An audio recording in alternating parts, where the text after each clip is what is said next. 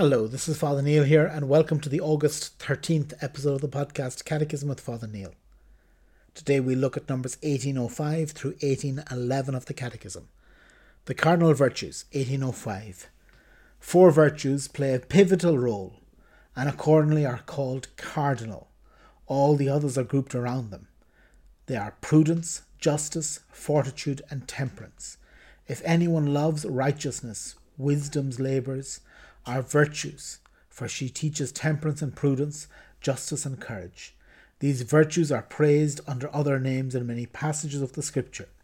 1806. Prudence is the virtue that disposes practical reason to discern our true good in every circumstance, and to choose the right means achieving it.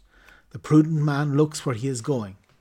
Keep sane and sober for your prayers. Prudence is the right reason and action, writes St. Thomas, following Aristotle. It is not to be confused with timidity or fear, nor with duplicity or dissimulation. It is called aruga virtutum, the charioteer of the virtues. It guides the other virtues by setting the rule and measure. It is prudence that immediately guides the judgment of conscience. The prudent man determines and directs his conduct in accordance with the judgment.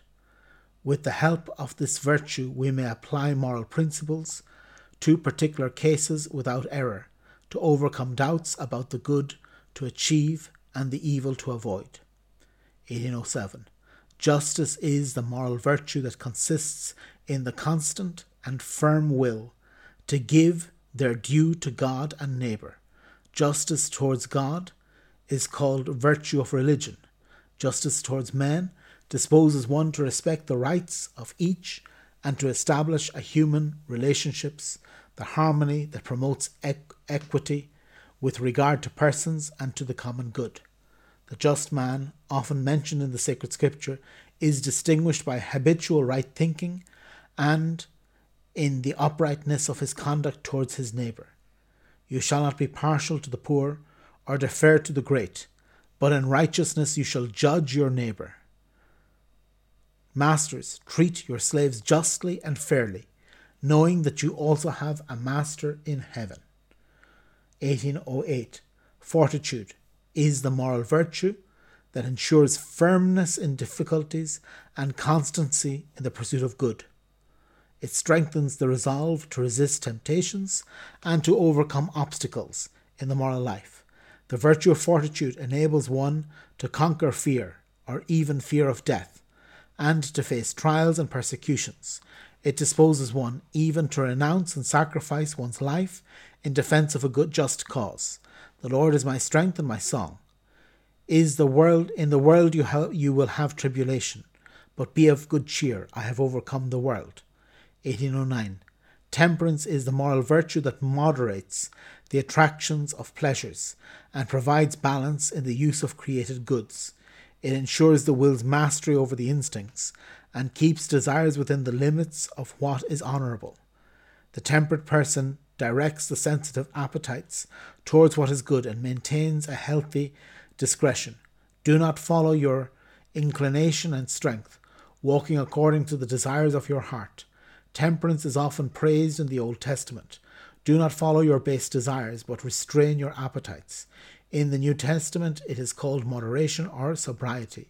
We ought to live sober, upright, and godly lives in this world. To live well is nothing other than to love God with all one's heart, with all one's soul, and with all one's efforts. From this it comes about that love is kept whole and uncorrupted through temperance. No misfortune can disturb it. And this is fortitude. It obeys only God, and this is justice, and is careful in discerning things, so as not to be surprised by deceit or trickery, and this is prudence.